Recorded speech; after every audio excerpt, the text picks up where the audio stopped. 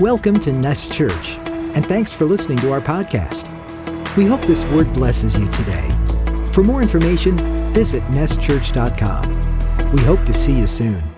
And remember, you are loved. If your heart's in 1,000 pieces, just know you are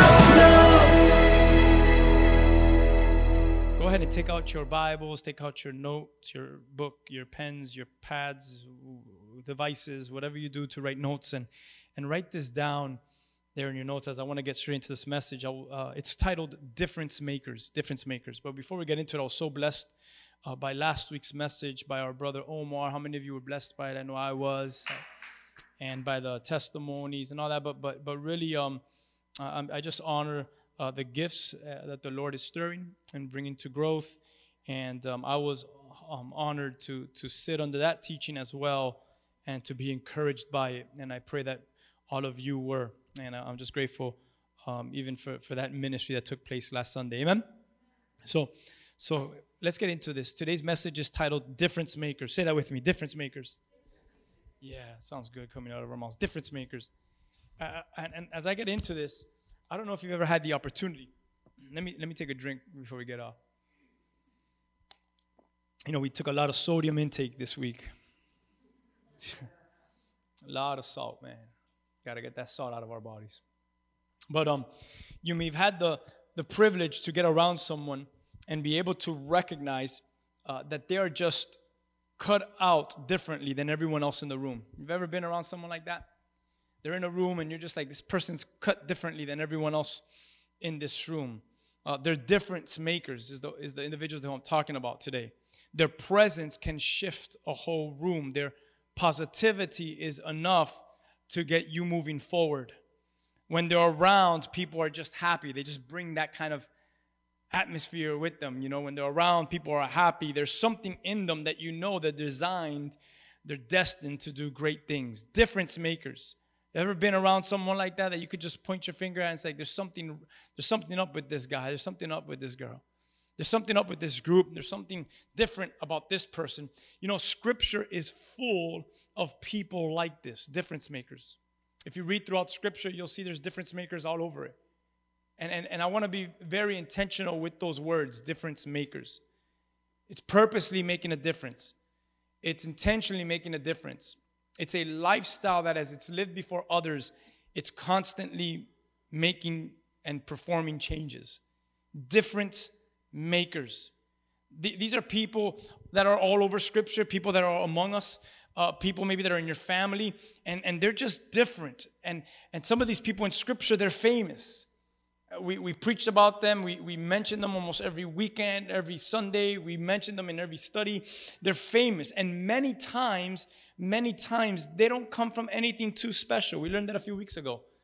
They don't come from anything too special. They just got something special in them. We talked about use what you got. And there's just something special within them. They're famous. You should write this down. They're famous for the things they did, not for the things they did not do. And they're difference makers. Because they were known for the things that they did, for the things that they've done. It makes one ask themselves this question, well, what do I want to be known as? As you read the Scriptures, as you read throughout the text, and you read about some of these people and some of the doings, some of the things that they did, you ask yourself this question, well, what do I want to be known as? We speak a lot here at Nest about legacy and what is my legacy? What is going to be said of me? And that's kind of in the same family of stuff that we're talking about here. What do I want to be known as? And that's the question that I want to ask you today. What do you want to be known as? What do you want to be known as? What is that desire deep in you? Do you want to be known for the things that you didn't do or for the things that you did do, for the things that you have done? What do you want to be known as? And specifically, the changes that you've made in your lifetime. And this is my prayer, and this is my thought into today's message. I pray that all of us, or the way I wrote it, that all of you have in your inner man a longing, a stirring, and a burning for a great adventure. a longing, a stirring, and a burning for a great adventure. That we would not be satisfied and complacent with a lifestyle in the faith that is dull, that is empty of any true adventure. I truly beg to differ in the sense of Christianity and the walk of faith. It should be more exciting than it is dull. It should be more up than it is down. It should be more adventurous than it is boring or complacent. The life of one that lives in faith, very important. As last week, there was a great message on that. But a life that is lived in faith, it's one that is not just satisfied and complacent living, dull, empty of true adventure. You may look or you may say this to me, it seems like you desire to live a life of trouble. And my answer is no, I don't desire necessarily to live a life of trouble. I'm just looking to encounter greater adventures on this earth for the glory of His name and for His kingdom. And the only way that you and I, that you, your family, anyone, the only way that we will encounter greater adventures is by activating the greater faith within us. Daniel, think about this, and seriously, I couldn't go character by character. We would have been here for a long time. But Daniel had to face those conspired against him. And he still did it. He had to face lions in a den. That's just some things. Trust me, that's not all Daniel had to face. Adventurous. David started with Goliath, which really, that's a false statement. He started in the secret with lions and bears. But publicly it was Goliath. And after Goliath, it didn't end from there. It was an ongoing life of adventure. Abraham had to leave his world to a world he did not know. And it was an ongoing life of adventure. Elijah alone had to face 850 of Baal's and Asherah's prophets. What an adventure that was. We've been able to stand on the same mountain, the same area where he caught fire from heaven to consume his altar, where the prophets were all around, the children of Israel. We've been able to stand in that same place. And we were just like, wow, we're on this mountain where this happened. What an adventurous and faithful life. Joseph had to face betrayal and slavery, imprisonment. The three Hebrews faced a fiery furnace that didn't scorch them. David's mighty men had to fight lions in a pit on a snowy day. They had to break Philistine encampments to just bring water to David. That's just some of the things on all these characters. Moses had to go back to Egypt and challenge the most powerful man on earth, as we know him as Pharaoh. Gideon basically defeated thousands of Midianites all on his own. If you study all of the prophets, both major and minor prophets all throughout Scripture, and you study all of their doings, I mean, it's too much to name the lives that they had, the things that they did, the way that they spoke. If you study all the apostles and the dangers they faced, yet it was an adventure for the gospel that they chose to live in. Again, if we get into the Scripture and study about all of the apostles, it's too much. I mean, they lived an adventurous life. Many today, what are they doing all over the world? They're smuggling Bibles. Many are smuggling Bibles. Many are having church in secret.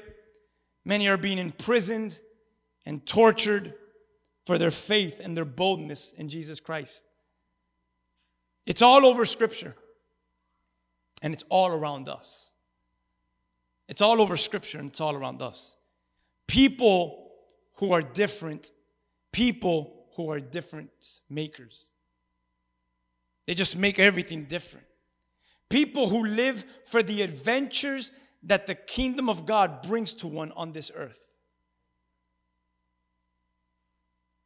You know, like, this is not in my notes, but imagine Mary, maybe 12 years old. And an angel just pops up and says, hey, you're going to get pregnant by the Holy Spirit, right? It's going to work out. Just enjoy the adventure. Just crazy. I mean, all over Scripture, he takes us into this adventure. And you need to ask yourself, like, what am I going to be known as? On this time of, as we get out of Thanksgiving and enter into Christmas and all that, and we jump into this new year, which, man, think about everything that we're going through, everything that we're wrestling, everything that we're fighting against and all that. What is God, what is the Holy Spirit leading us in during this season, during this time frame, during this period that we are living in? How am I called to be a difference maker? And are you willing to take the challenge to live in faith and accept the adventures that your faith, being led by the Holy Spirit, will take you? Will open doors for you. People who live for the adventures that the kingdom of God brings to one on this earth. What does a difference maker do? That's the question. What does a difference maker do? Well, one thing is sure, they've acknowledged that life is greater when it is not lived for self. A difference maker knows that their life is greater when it's not about themselves, when they don't live for themselves. They put others before them, amen? They put the comforts of others before their own. They give to others before they themselves can receive anything. Difference makers I'm talking about. They'll take a lowly position so that others can take credit. They'll always view that life is about living for something way greater than themselves. They're grateful for the life that is theirs and all that is theirs, but their lives and their family are not rooted in any of those things. We read a lot about Paul and the life of Paul. Today we will, if time permits, we'll get into some writing from Paul. But we look at Paul and he really highlights this about his life. I want to read one specific scripture, and it's in Galatians 2. It's one of my favorite scriptures from Paul. One of my favorite things that Paul has written, though he's written everything that he writes. We love it. But he writes this in Galatians 2, verse 20. He says, "My old self has been crucified with Christ." I have been crucified with Christ. He says, "It is no longer I who live, but Christ lives in me. So I live in this earthly body by trusting in the Son of God, who loved me and he gave himself for me." How many of you could say amen to that scripture? I've been crucified with Christ. It is no longer I who live. Christ now lives in me. I live now in this body, in this earthly body. And by what? By faith in the Son of God. By trusting in the Son of God. Who what? Who loved me and he gave himself for me. It's first what he's done for me, which is why now I have the ability to do for him. It's first what he's done for me. Now, it's an often quoted verse, this verse. Often quoted verse. And what Paul is saying is very simple, and you should know this, that all my intentions, all of my goals, my aim in life, all my studies, my connections that I've made, all that I've worked so hard to be, all of me, everyone say all of me. Paul says, well, it's no more. Can you imagine that? You spend all your years studying, all your years studying to pass that bar exam, all your years to try to be recognized, all your years to grow in fame, all your years to make connections, to grow up the ladder and to climb up the ladder. And Paul says all of these intentions, goals, aims, studies, connections, everything that I've worked so hard for, well, all of it is no more. He even goes on later to say that all of his successes is rubbish to the Lord. It's manure before the Lord. So basically, he says, I've put it to death. And so I wrote this question down in my own notes. I said, well, why would he put it to death? Why is he putting these things to death? Because the answer is this: it was a lifestyle lived out without Christ and his word as the priority. Everything that he achieved, all of his successes, his aim, the perspective, the vision, the goals that he had, all of it was without Christ and the word of the Lord as the priority of what he was doing. The reason and the purposes of why he was doing it. Christ was not the leading, and God's kingdom was not the leading thing. It was not what was in sight in Paul's life as he achieved all those things. And he came to a point of his life where he says, all of that is no more, because none of it was in Christ. So Paul comes to the conclusion, as the Holy Spirit is the one doing the work in him, which is this: I noticed that I was more dead for the things I was living for than I was alive. Paul recognizes that. In all of his great heights and successes, he recognizes I was more dead for the things living for than I was alive in them. And because I was dead to the things that I was living for, guess what? As I went to the cross, I put myself to death, and I put everything that I've ever accomplished to die on the cross as well. Because none of it was for the glory of Jesus Christ and for the glory of the kingdom of heaven. And he comes to that point of his life where he recognizes that. I want to be made more alive. I wonder if there's anyone sitting here today that you know you're alive. I mean, obviously you're here today. But I'm wondering if you're here today, you're like, no, but I really want to be made more alive. I know I'm alive. I know I had breakfast today. I know I have breath. If not, I wouldn't be here today.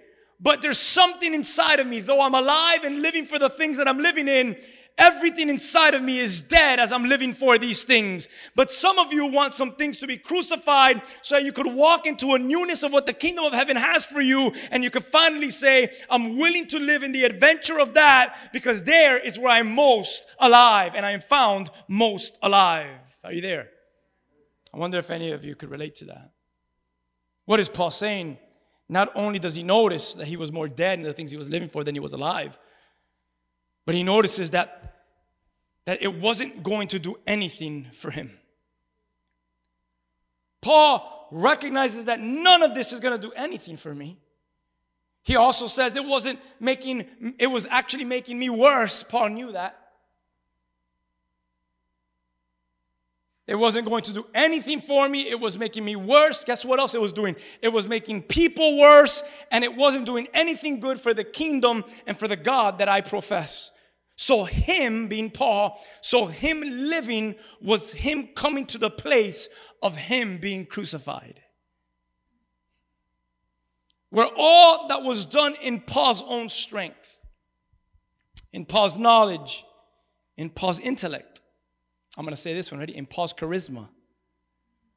All of those things, it's all dead and done away with. And now he encounters a resurrection life where all that Paul would be and do and go was Christ's doing and the Holy Spirit's leading. Did you hear what I just said? He encounters a resurrection life where all that Paul would be, do, and go was Christ's doing and the Holy Spirit's leading. I wrote this down. What an adventurous life. You know, Paul's life really gets adventurous after the road of Damascus. Before that, I mean, he's getting papers from the leaders, and he's going from town to town persecuting Christians. Dull. It's dumb. You're wasting your time. But when he was transformed on the road, Paul's life took an adventurous turn, being led by the Holy Spirit. He went from hunting Christians and persecuting them to becoming one, preaching all over his known world, being stoned to death. You know that, right? Raising himself up, obviously the Lord doing it. Paul being used to raise up the dead. Paul being used to cast out demons, healing the sick. Paul didn't have a church to grow, a building fund to manage, or anything like that. He made every town, every ruler he stood before. He made his whole life, and everywhere he went, he made it his podium, an opportunity to preach Christ. And he worked wonders if the Holy Spirit allowed it wherever he was at. Paul never needed a building. Paul never needed a building.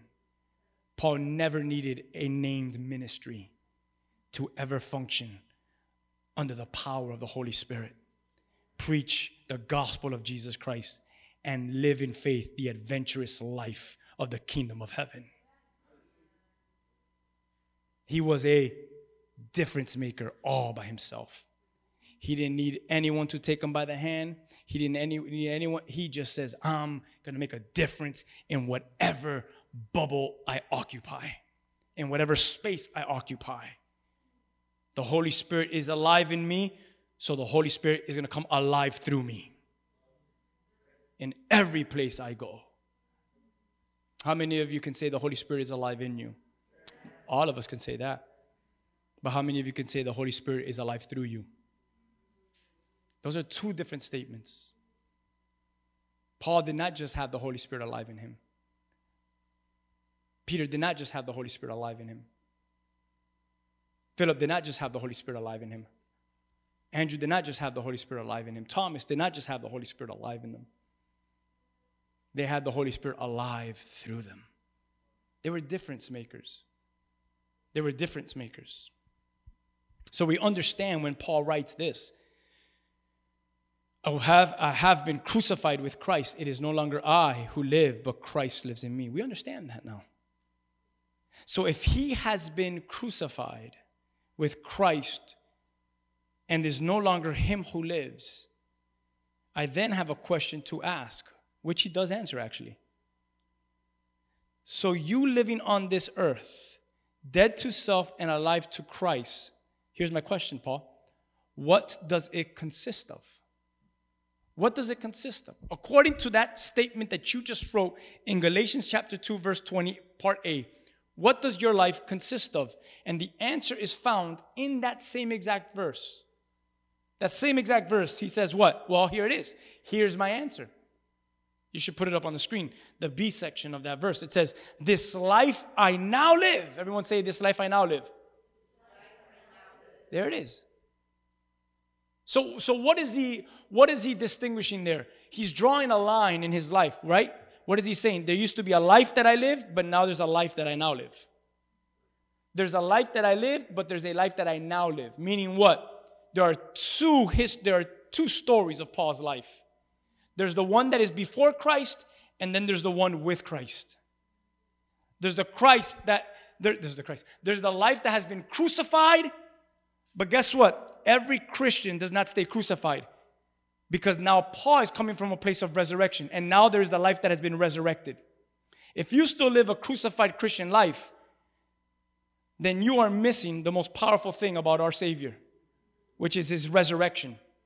Jesus did not stay on a cross, and Jesus did not stay in Joseph's tomb.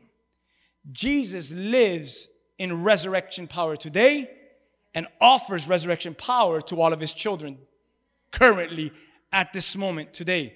So when Paul writes this, he recognizes, wait a minute, I have the old self who has been crucified, and then I have a new person who has been resurrected. So the question he answers is this: the life that I now live in this body. How many of you are living a life right now in this body? We all are. We're all here. We're all living a life presently, right now, in this body. He says, the life that I now live in this body, here on earth. He says, I live by faith. I live by trusting, the other translation says. By faith, by trusting in the Son of God who loved me and he gave himself for me. See, Paul was a difference maker. So now he's at a point of his life where he lived for the purpose of God.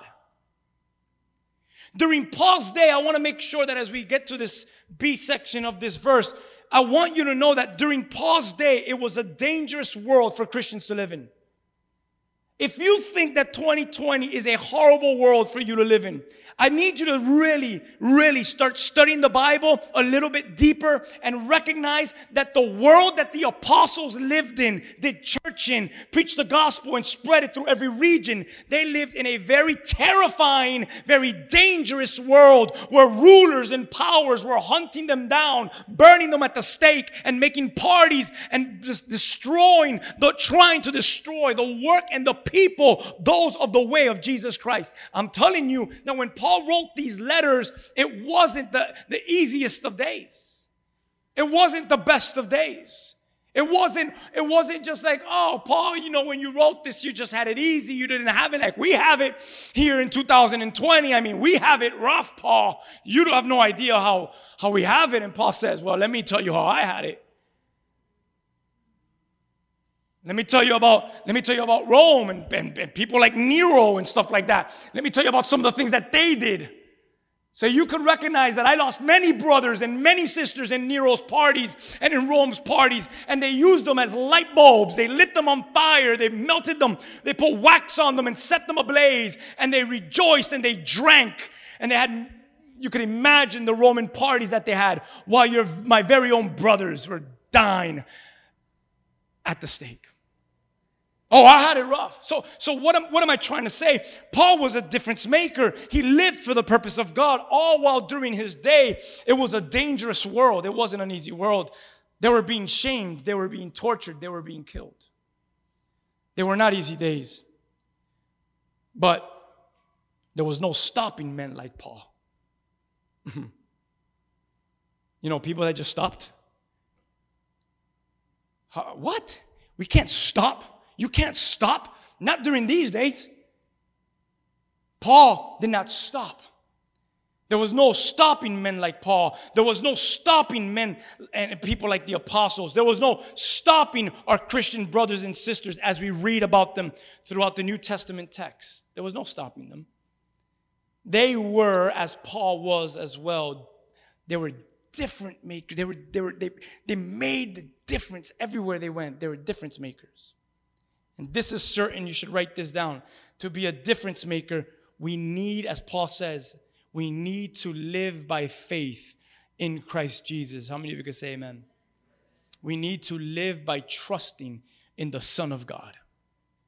We need to live by trusting in the Son of God. And what do we know? And know that when I am weak, He is strong. When circumstances is uncertain, He is certain. When death strikes, life lives in me. How many of you have experienced that this year? When I've been weak, He's been strong. When things have been uncertain, He's been certain. When death has struck, life has been made alive. Paul's an interesting character. Not just because of the words he wrote. Listen to what I'm about to tell you. Paul's an interesting fellow, not just because of the words he wrote, but because of the life that he lived. As a prisoner on the way to Rome, he was going to appeal to Caesar. Forgive me, I get Felix and Agrippa and everyone mixed up. I want to believe that his last confrontation was with Agrippa. King Agrippa and them, they had a little meeting. They said, you see, we could have done something else with him, but he, being in Rome, appealed to Caesar, so now we got to send him to Rome. And they shipped him out to Rome. So Paul is on a ship. And as he's on a ship as a prisoner with chains, he's on his way to Rome to appeal to Caesar. This is coming now to the end of his life. His life would end there. But not only is he on this boat by himself, if you study the scripture, he's with around 276 other people are on this ship with Paul. Over 200 people, close to 300 people are on this ship. And the boat that Paul is on for days, it runs into the storm, and as it hits the storm and it fights the storm, it eventually becomes shipwrecked. And they find themselves, and you can study all of this in the book of Acts towards the end, I want to say in the late chapters, chapter 26 and so on, they find themselves in an island called Malta. And as they are shipwrecked and they go to Malta, and so much happens before he even steps in Malta, but I don't have time to get into all of that. He's picking up sticks to make a fire. I don't know if you've read this story. And as he's picking up sticks, within the sticks, a poisonous snake bites Paul. A poisonous snake bites him and no harm is done. He should have been dead within minutes. He should have passed out. And he doesn't. He keeps on going on his business. And all the islanders in Malta begin to believe him as a god, to be a god. Certainly the gods have visited us. Such bravery, such courage, I use this word not lightly, such availability, allows Paul, by the leading of the Holy Spirit, to heal, now at this point, the chief's father. The chief of this primitive group comes up to him and says, my father is sick in bed, dying. And Paul goes and prays over him and pretty much resurrects this man. And he heals him. Not only does he heal him, he's able also to share Jesus Christ to the whole tribe that is found in Malta. The whole island of Malta is one for Jesus Christ. Is one for the gospel. You know, you read that, you hear me say that, you've read it before, you've heard it preached before, and I'm just summarizing it. And you're like, yeah, we've heard. But no, that's a big story. That's a big deal. Like, we can't just take these little things lightly and be like, oh, that's cute. No, it wasn't. He risked his life. He should have died in the shipwreck. The guards almost killed him and all the other prisoners because they thought they were going to escape. The snake should have killed him. None of it was going good for Paul. None of it looked positive for Paul and for the rest of the prisoners. Nothing, not one thing was going his way, but yet everything was going God's way. Not one thing was going the way Paul desired it to go, but everything was going the way heaven scripted it to go. And he goes over there, and what he thought was a shipwreck was actually a revival service in Malta to save the whole island for Jesus. Oh, I thought it was just about a shipwreck. And heaven says, no, it's more than a shipwreck, son. It's more than a snake bite. It's because they're going to see that you're not a God, but they're going to see who is your God. They began to worship him as a God. But when he began to function and show them, they bowed their knees to the one who was God. And the whole island was, this isn't just a little story. And this is just one thing that Paul did. This is just one little story that Paul did. There are many more brave, courageous, available stories of Paul. But this is just one towards the end of his life. All of this because he was different, because a difference maker was available. A difference maker was present. A difference maker had faith. A difference maker had trust in Jesus Christ. He was stripped from all of his comforts. He was stripped from all of his worries. He was stripped from all of his fears. He was stripped from everything, and he operated now with a different spirit, with a different heart, and with a different faith. He was a difference maker at that moment. He didn't say, oh my God, my luggage fell overboard. I don't have no clothes to wear. He didn't say, oh my God, I'm being stripped from the people that I love, from the town that I come from. He didn't say anything. He said, awesome, I have an opportunity right now to show these people that not even death has a hold on me.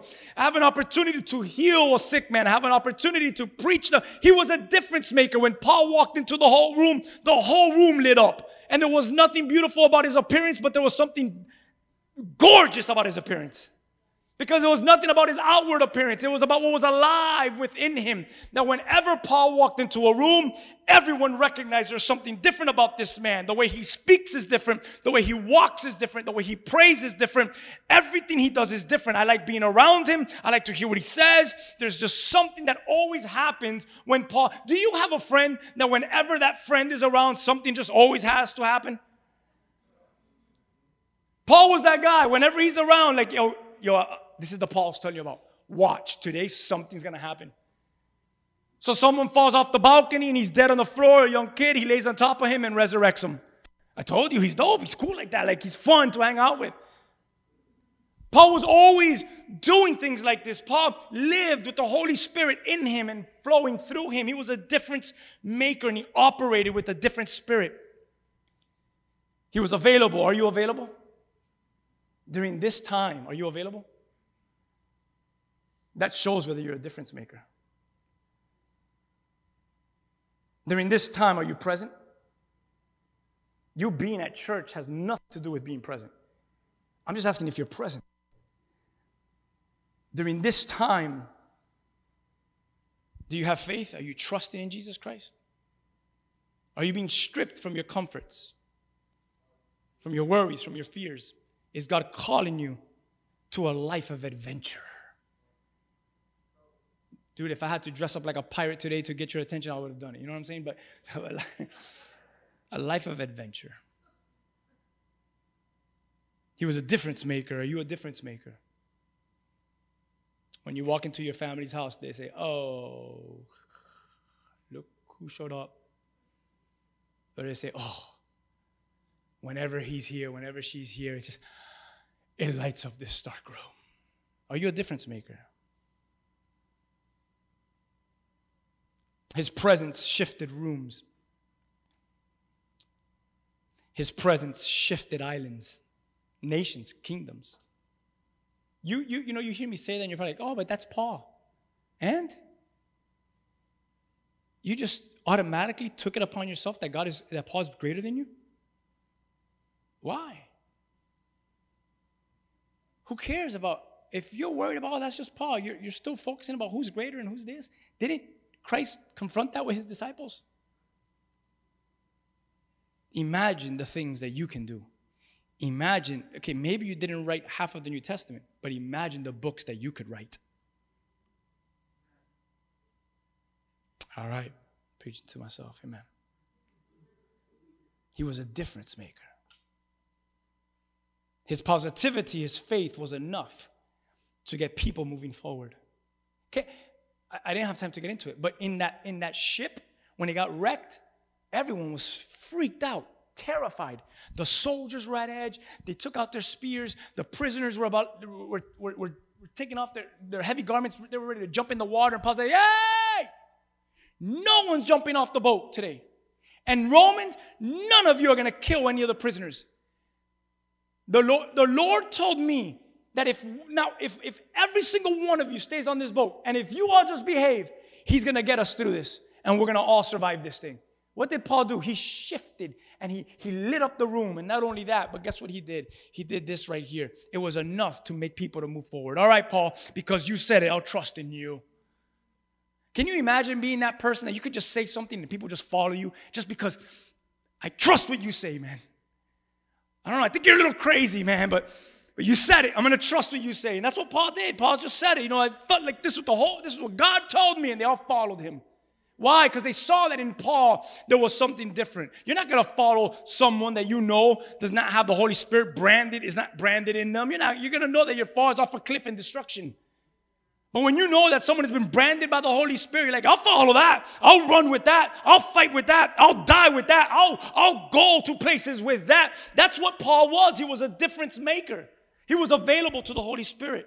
He was positive, filled with faith, enough to get people to move forward. When he was around, you see all throughout the text, man, it was growing. Things were happening. There was something in him that you know that he was destined to do great things.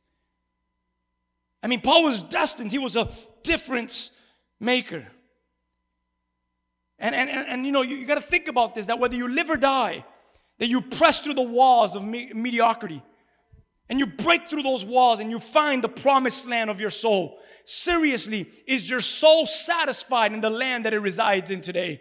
Or are you called to press through the times that you're in and break through the walls so that your soul could enter into a promised land like never before and say, I'm willing to live in this land because the adventures that I find in this land operating in faith are far greater than that which I was once living for and I was actually dead in. There's no greater example of this than Jesus. I know I'm chewing on Paul a lot, but the greatest example of this is Jesus. Jesus is the example. Jesus is it. Actually, Paul was following Jesus' example. Our example is Paul, but beyond Paul, it's Christ. That's why Paul would say things like, follow me, because I follow him. So it's beyond me, it's Christ. Jesus Christ, if you study his life, which hopefully you all know this, he had an aim. And his aim was always towards the Father's will. Always. And when he would pray, what would he pray? Can you imagine God, the Son, praying to God the Father? Not my will, but your will be done. And the Father's like, but your will is my will. It's just, they shared the same will.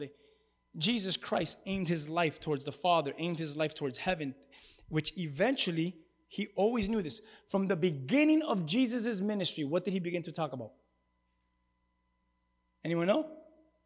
The kingdom of heaven, all that stuff. Yeah, we got that one out of the way. What else? He always spoke about the cross. My end is getting to the cross. My end is going to Jerusalem. There's going to be a moment, a day where I go to Jerusalem. I'm going to be on a cross. What was it? That was his aim. What an adventurous life, man. What an adventure. to be a disciple, to walk with Jesus for 3 years.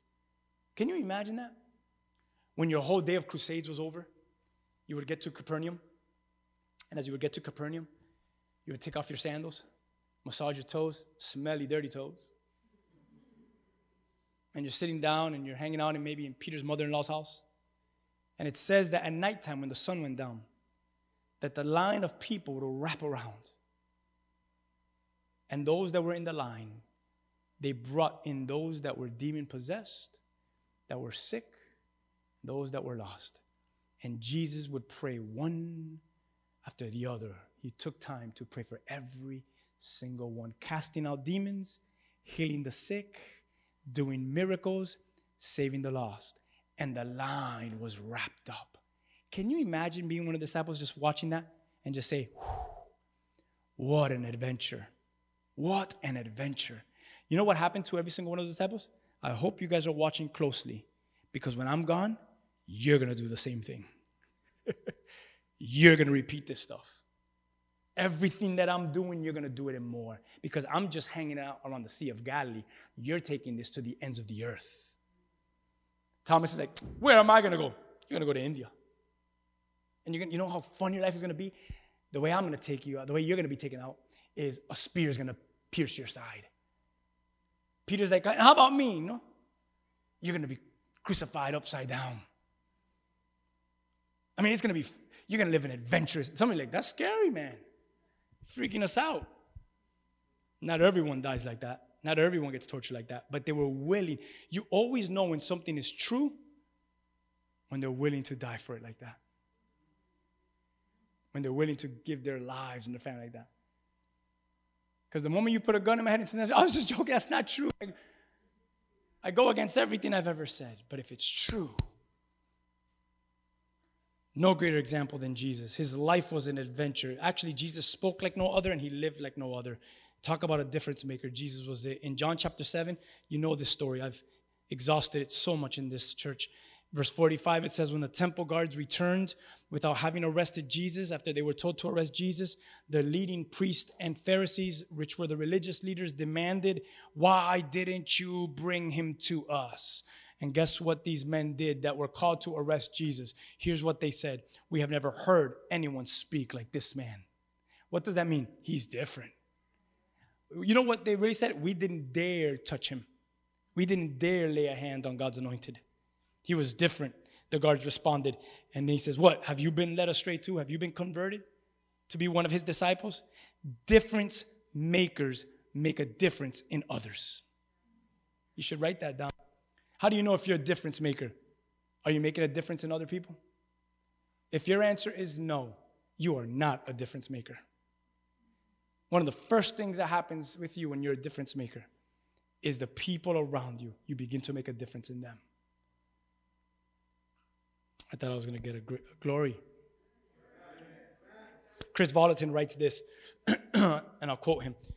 We live with a passion to be numbered among those who have gained fame in the halls of heaven and are feared among the prison guards of hell. That's a good quote. If we're going to walk as God's ruling royalty, we have to, you should write these 8 things down. Ready? Number 1, pray unceasingly. Number 2, give sacrificially. Number 3, dream unreasonably. Seriously, how many of you 2020 have stolen your dream? Listen, take it back. Take it back. No, nothing steals your dream that God's put in you. Number 4, serve wholeheartedly. Number 5, love unashamedly. Number 6, walk innocently. Number 7, believe undoubtedly. And number 8, live powerfully. We live with a passion to be numbered among those who have gained fame in the halls of heaven and are feared among the prison guards of hell. Let those 8 things be what drives you in life. Amen? These are the qualities, he says, of the bride of Christ in all of her glory. She is called to be the most creative force on the face of this earth. The bride of Christ is not weak. The bride of Christ is not weird. The bride of Christ is not dull. the bride of Christ is operative. It's powerful. It's a living organism. It's alive. It works signs and wonders and miracles. It preaches truth. The bride of Christ does not operate by the kingdoms of this world. The bride of Christ walks into darkness and it becomes light, gets bit by poisonous snakes and shakes it off with life. The bride of Christ operates under the rules and the dynamics of the kingdom of heaven. We're called to do what no one else is doing in this world. That is to pray, to give, to dream, to serve, to love, to walk, to believe, and to live powerfully. We're the bride of Christ. We're the bride of Christ. And we're called to be a different. We're called to be a difference. Difference makers. We live not in boredom, but we live finding the leading of the Holy Spirit. How many of you take your time and really try to figure out what the leading of the Holy Spirit is? Or do you sit back and say, I'm just bored all the time? It's because you're not being led by the Holy Spirit. Where is the Holy Spirit leading you?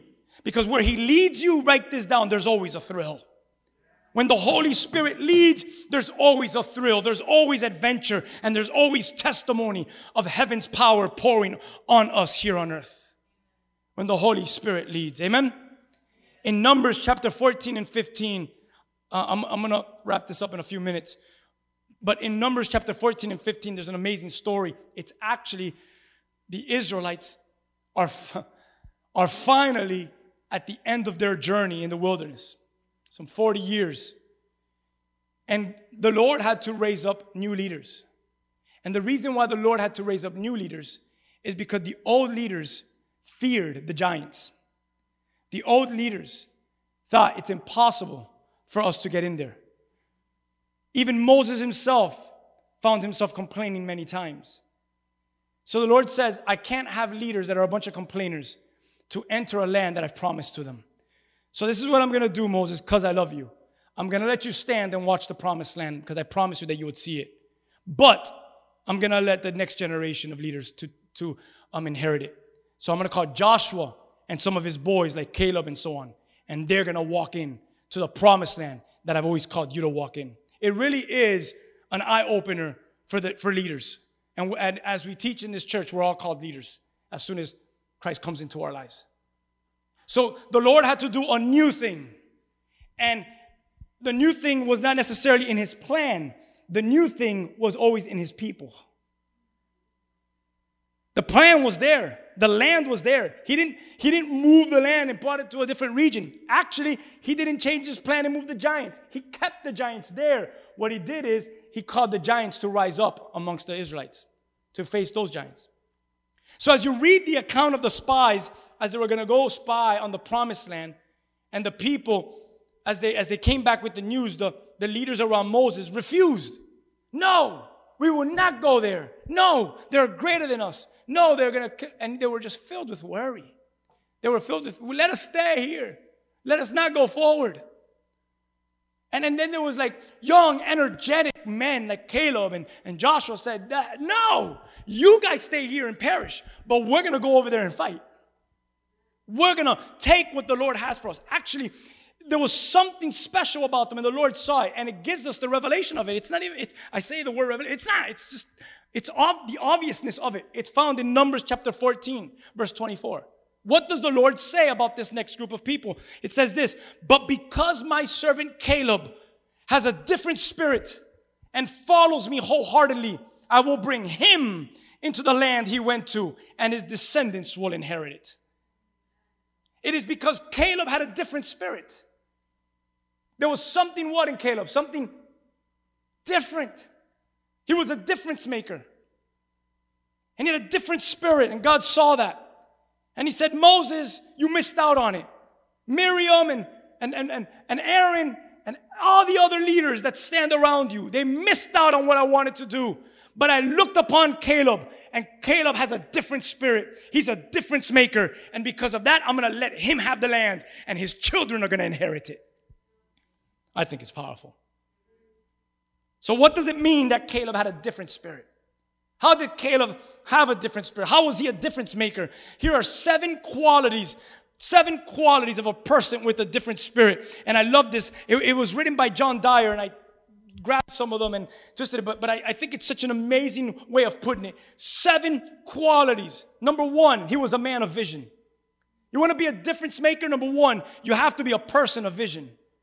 Caleb was a man of vision. He saw the land as the possession of God's people. He saw Hebron as his inheritance. The other 10 saw it in the natural, but Caleb, he saw it in the spirit, and he had a vision of God. Number 2, he was a man of faith. If you want to be a difference maker, be a man of faith, or a woman of faith, that when you fix your attention on the obstacles rather than the objective, fear will always eclipse your faith. If you're constantly fixing your attention on what's surrounding you rather than on the other side, the objective, fear will always eclipse your faith. When you stop using your spiritual sight, which is fixed on God's word, and begin using natural sight, which only sees what is in front of you, it is too easy just to focus on the difficulties and the danger and never reach the top levels of your faith walk. Caleb walked by faith. Faith sees the victory. Faith brings a good report. Faith sees with the eyes of God. Faith says, I like to introduce you to God. And faith brings the vision into being. He was a man of faith. Difference makers. Number 3, he was a man of perseverance. You want to know if you're a difference maker? You're still persevering today. You're still persevering. You haven't given in. You haven't given up. You're still persevering. Those are difference makers. He was a man of perseverance. Faith needs to persevere. He'd been years in slavery. His people have been years in slavery, hundreds of years in slavery in Egypt, and walking in the wilderness now for years. And in the midst of a campfire, and the negativity amongst his campfire, and the least 10 instances they were murmuring and complaining, but perseverance comes, and because he sees what God sees, he stands up among the multitude and says no. He was a man of perseverance and was really ready to take on the challenge. Number 4, difference maker, he was a man of encouragement. Are you a person of encouragement? He spreads the good news to others. Actually, in Numbers chapter 13, verse 30, it says, then Caleb quieted the people before Moses. And he said, listen to what Caleb says, let us go up at once and take possession, for we are well able to overcome it. Can you imagine that? Caleb, you've lost your mind. What are you taking? He was a man of encouragement. The Lord promised us this possession. Let's go overcome it. I could stop there and preach a whole message on that point. Number 5, he was a man of loyalty. Why do I say that? Because if you study Caleb, you'll see that he supported Moses. And then he supported the next one. He supported Joshua. Joshua chapter 14, if you read verses 6 through 13, you'll see exactly what I mean. He supported the next leader, which was Joshua. And in that scripture, in Joshua chapter 14, it says that he was loyal. He was loyal to those who God placed over him. He was a difference maker. Number 6, I hope I'm going in order. Number 6, he was a man of blessings. You should actually study this. John 15, 13 through 19. He gives away a land that he inherits. And it's a land that is actually very rich because he takes it, and it's a land that is filled with springs of water. And you know that it was very important, whatever land that you occupy, to have water. Springs in itself was more important than the land that was given. And what does Joshua do? He knew that he's been blessed. And because he knew he was blessed, guess what he did? He blessed others. And he came into his inheritance. And guess what he did with it? If you study Joshua 15, you'll see that he grabbed his inheritance of a land filled with spring waters, and he gave it as a blessing to someone else. He was a man of blessing. You know why? Because I truly believe that Joshua got the revelation that he did not live for the things of this world. And he gave away the blessings of this world because he had won already the blessings of another world within him. The last one, number 7, he was a man of altitudes.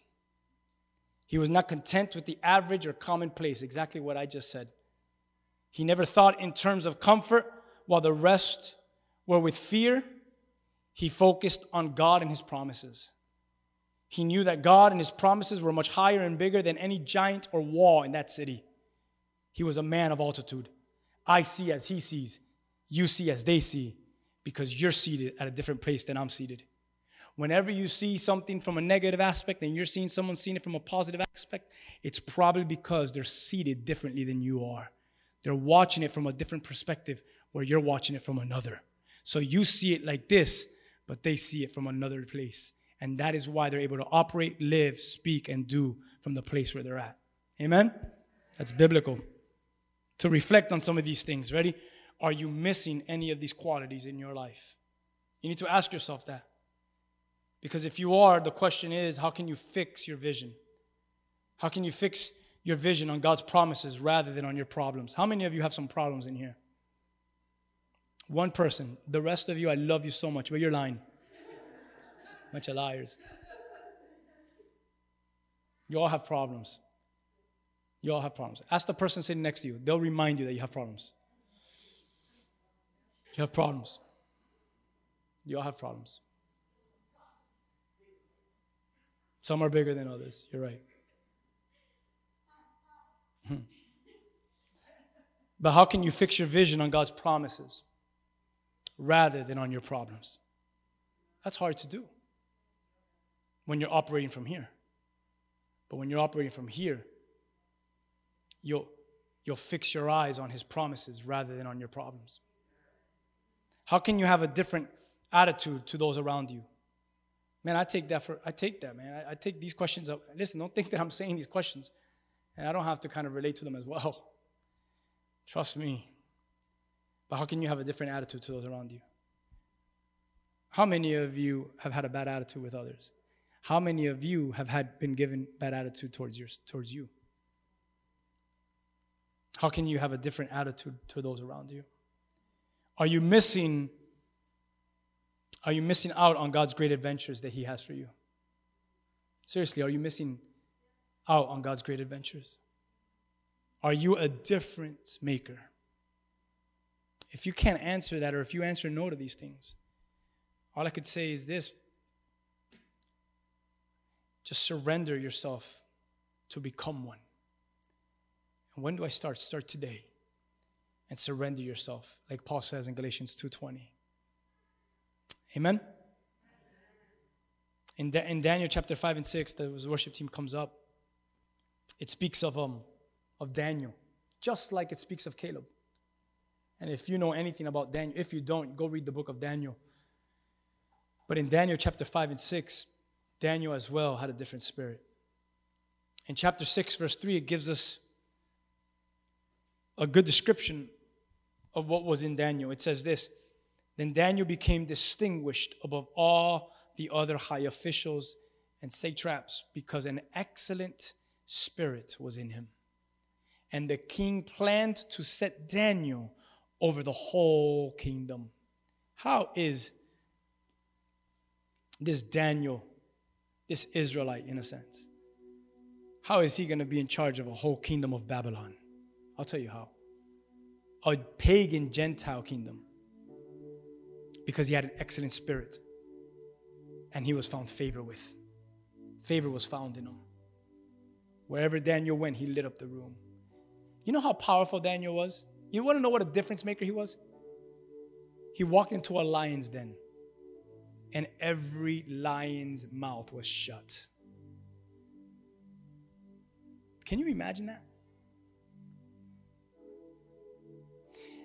Man, I'm gonna make you think differently. Ready? Daniel didn't walk into the lion's den saying, "Oh, great, the angels shut their mouths so I could walk in." The angel said, "Oh, Daniel went in, so we're gonna shut their mouths." You saw the difference? Daniel didn't walk in and say, "Oh, great, the angels shut their mouths, so I'm gonna walk in." The angel said, "Oh, great, Daniel walked in, so we're gonna shut their mouths." Why? Because he's a different maker. He's different. There's something on him. There's something special. Come on, difference makers. If not now, the answer probably is never. If not now, never. Seriously, when are you going to rise? When are we going to rise? When are they going to rise? It might as well be now. It might as well be now where the Lord is calling difference makers to rise up. Amen? Psalm 16:11 says, you make known to me the path of life. In your presence there's fullness of joy. At your right hand are pleasures forevermore. I'm a difference maker. Philippians 3:10 says, I want to know Christ and experience the mighty power that raised him from the dead. I want to suffer with him and I want to share in his death. I'm a difference maker. James chapter 1 verse 2, 3, and 4 says, consider it pure joy, brothers and sisters, whenever you face trials of many kinds, because you know that the testing of your faith produces perseverance. Let perseverance finish its work so that you may be mature and complete, not lacking anything. I'm a difference maker. I'm a difference maker. I feel like we'll end it there. I was going to read all of Philippians 4. Actually, not all of it. But I was going to read verse 10 through 14. Then I was going to go to 2 Timothy chapter 2. Then I was going to go to 2 Corinthians chapter 11. I was going to end it there. And the reason why I was going to read those, actually, you know what? I'm not going to preach on it. I'm just going to read it. Philippians 4:10 says this. Paul, we're going to jump back to Paul, difference maker. How I praise the Lord that you're concerned about me. I know you have always been concerned for me, but you didn't have the chance to help me. Not that I was ever in need, for I've learned how to be content with whatever I have. I know how to live on almost nothing or with everything. I've learned the secret of living in every situation, whether it's with a full stomach or an empty, with plenty or with little. For I can do everything, all things, through Christ who gives me strength. Even so, you have done well to share with me in my present difficulty. Does that sound like a difference maker? His letter was not complaining, you guys suck. You never wrote to me. You never came to see. You know how many people right now like, oh my God, they never. No, be a difference maker. Paul's like, watch this. Watch what I'm about to write. 2 Timothy 2, he writes, always remember that Jesus Christ, the descendant of King David, was raised from the dead. This is the good news I preach. And because I preach the good news, I am suffering. I've become chained like a criminal. But the word of God cannot be chained. Who says that? Paul. I am suffering. I've been chained. But the word of God cannot be chained. He's crazy. How many of you want to be a friend with someone like that? How many of you want to follow someone like this? So I'm willing to endure anything if it will bring salvation and eternal glory in Christ Jesus to those that God has chosen. 2 Corinthians chapter 11, he even gets it. He says this, I know that I sound like a madman. You sure do. Difference makers, they sound like madmen. People don't like difference makers. People will try to fight them, turn them down. People will come against them. Because they don't like that. They feel threatened. They feel, I don't know. Darkness doesn't like it. The enemy wants to rise up against it. He says, I know I sound like a madman, but I've served him far more. I've worked harder. I've been put in prison more often. I've been whipped times without number, forced to death again and again. 5 different times the Jewish leaders gave me 39 lashes. 3 times I was beaten with rods. Once I was stoned. 3 times I was shipwrecked. Once I spent a whole night and day adrift at sea. I've traveled on many long journeys. I have faced danger from rivers and robbers. I've faced danger from my own people, the Jews, as well from the Gentiles. I've faced danger in the cities, in the deserts, and on the seas. I've faced danger from men who claim to be believers but are not. I've worked hard and long, enduring many sleepless nights. I've been hungry and thirsty. I've often gone without food. I've shivered in the cold without enough clothing to keep me warm. I'm different, baby. He doesn't say that part. But he was a difference. There was a difference in him, and he was a difference maker, and it was obvious in everything that he did, and everything that he wrote, and everything that he said, the way he led. Come on. Are you shifting rooms? Are you shifting islands? Are you shifting a whole kingdom? Start with your very own home. Are you shifting things? Is your positivity and your faith enough to move people, to get them to go forward? When you're around people, is it more of a blessing than it is a curse? Are they happy? When people look at you, can they recognize, man, you are destined. You are destined for great things. I could sense that when I'm around you. Amen? Can you stand with me this moment? I want you to really just examine your life there for a moment. Really take your life to evaluation. And I want you to recognize, if you may, where do you stand today? Are you a difference maker? Are you living in the adventures that the Holy Spirit is leading you in? Or have all adventures ceased in your life? You haven't been able to find the next adventure for you. You haven't felt the leading of the Holy Spirit in a while. You've been struck maybe by this year and everything that it's brought. But today, the Holy Spirit is tugging at your heart, leading you today, and calling you to be a difference maker, calling you forward, to continue to live the life, the adventurous life of the kingdom of heaven here on earth.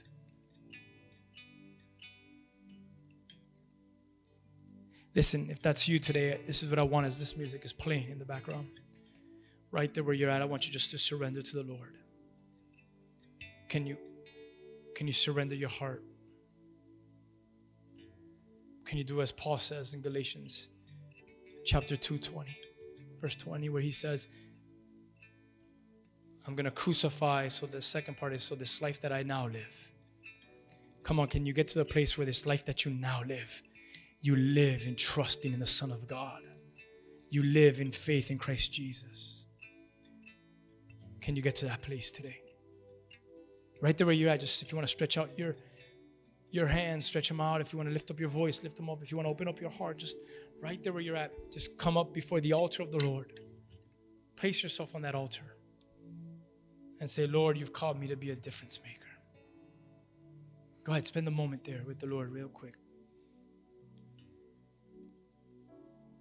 Lord, you know who we are. You know who you're calling.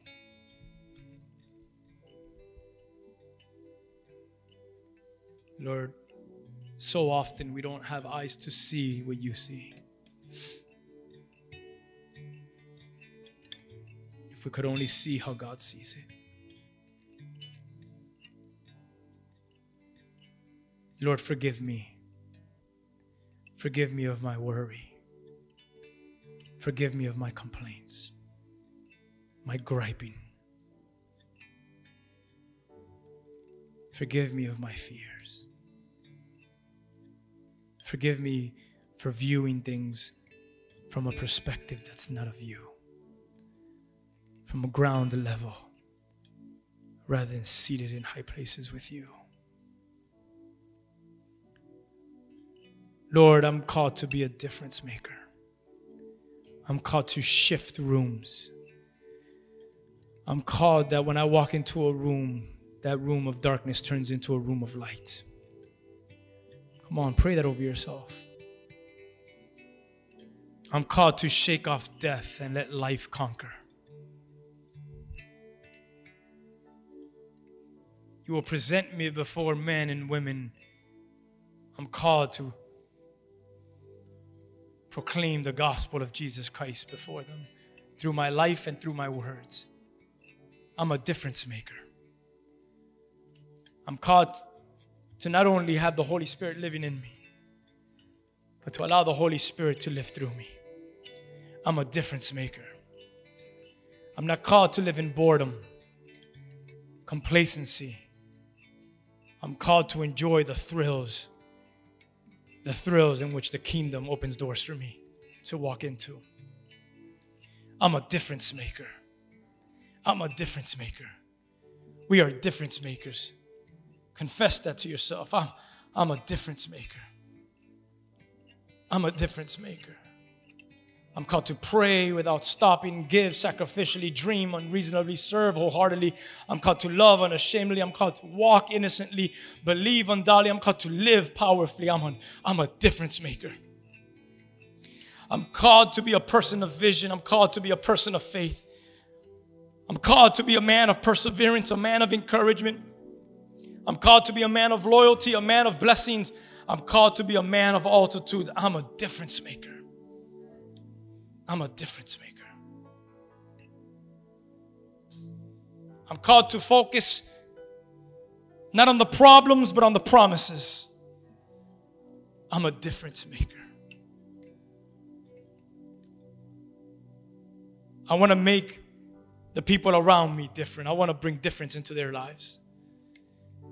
If I've ceased from making people different around me, help me to make them different. Let the Holy Spirit come out and let them become different. Let them become disciples, not of Regal, but disciples of Jesus Christ. Let them become, Lord, ambassadors of the kingdom. Let us smell like you and look like you and speak like you. Not of me, but of you. Let the difference be contagious. Let others run with it and let them spread it. What a time to be alive, to be a difference. We're called to be different. Let's change our lives. Let's change things during this lifetime right now before it's too late. We're called to be difference makers. Lord, I'm a difference maker. Come on, how many of you could say, amen, I'm a difference maker?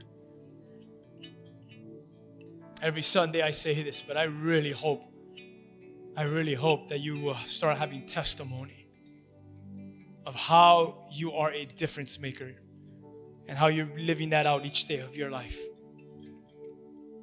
You're a difference maker. Come on, give God the glory. Give Him the praise. Give Him the honor. He's called you. He's called you. He's called you to be a difference maker. Amen. Give someone some love today. Starting here, give someone love today. Hug them a little tighter today. Love them a little stronger today. And say, going forward, we're going to be difference makers. We're going to be difference makers. Go in the power of the Holy Spirit. Go knowing that you are loved and that the favor of the Lord is among you and upon your life. And to that we say, yes, Lord, and so be it. Yes, Lord, and amen. Yes, Lord, and amen. Hallelujah.